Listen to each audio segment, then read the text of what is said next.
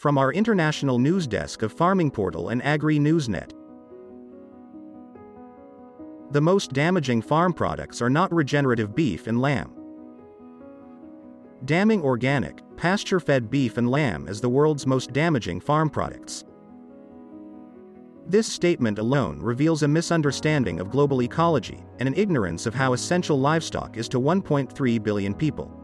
First, let's address the sweeping assumption that all animal impact causes a negative impact around the world.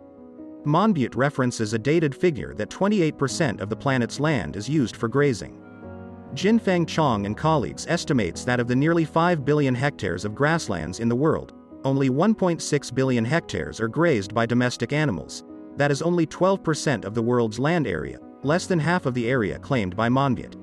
80% of global agricultural land is grassland and over half of that area cannot be converted to cropland. In the UK, 65% of agricultural land is unsuitable for crops. This means, contrary to his position, that livestock are most often using land that couldn't be used for crop production. Without it, the land could not produce food or other goods like wool, leather or other valuable farming byproducts. Furthermore, not only are most of these grazing lands, carbon-storing grasslands that need large animal impact to be healthy, but well managed, domestic livestock are also needed to mimic extinct herbivores in order to rewild and restore these natural ecosystems.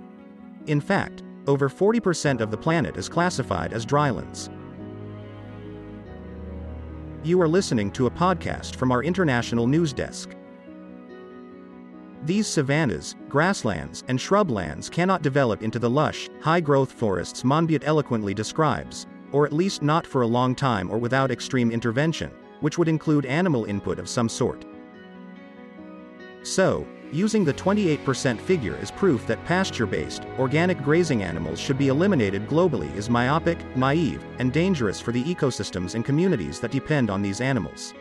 Animal foods are not only nutrient-dense and an essential part of the food supply, but they also play a vital role in livelihoods around the world, human development, and power relations between genders. Those who have never grappled with food insecurity, poor health, or an inability to own personal property shouldn't shame people into eating a diet that relies on foods that aren't native to the region nor culturally appropriate.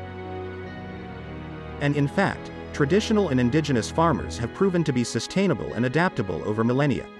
Transhumance, silvopastoral systems in the Mediterranean, ruminant agriculture of Western Europe, Aztec Chinampas, and Hopi farming are just a handful of farming methods that show that sustainability was so self-evident that people did not even need a word or a theory for it, in the words of environmental historian Joachim Radkau, in Nature and Power. We can farm in harmony with nature. We've been doing it for centuries, but we've become so disconnected with nature that we've forgotten that we are a part of it.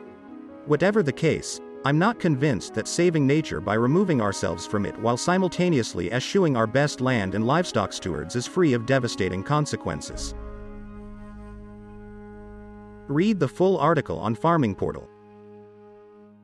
This was a podcast from the news desk of CRA Media International in Zurich in Switzerland.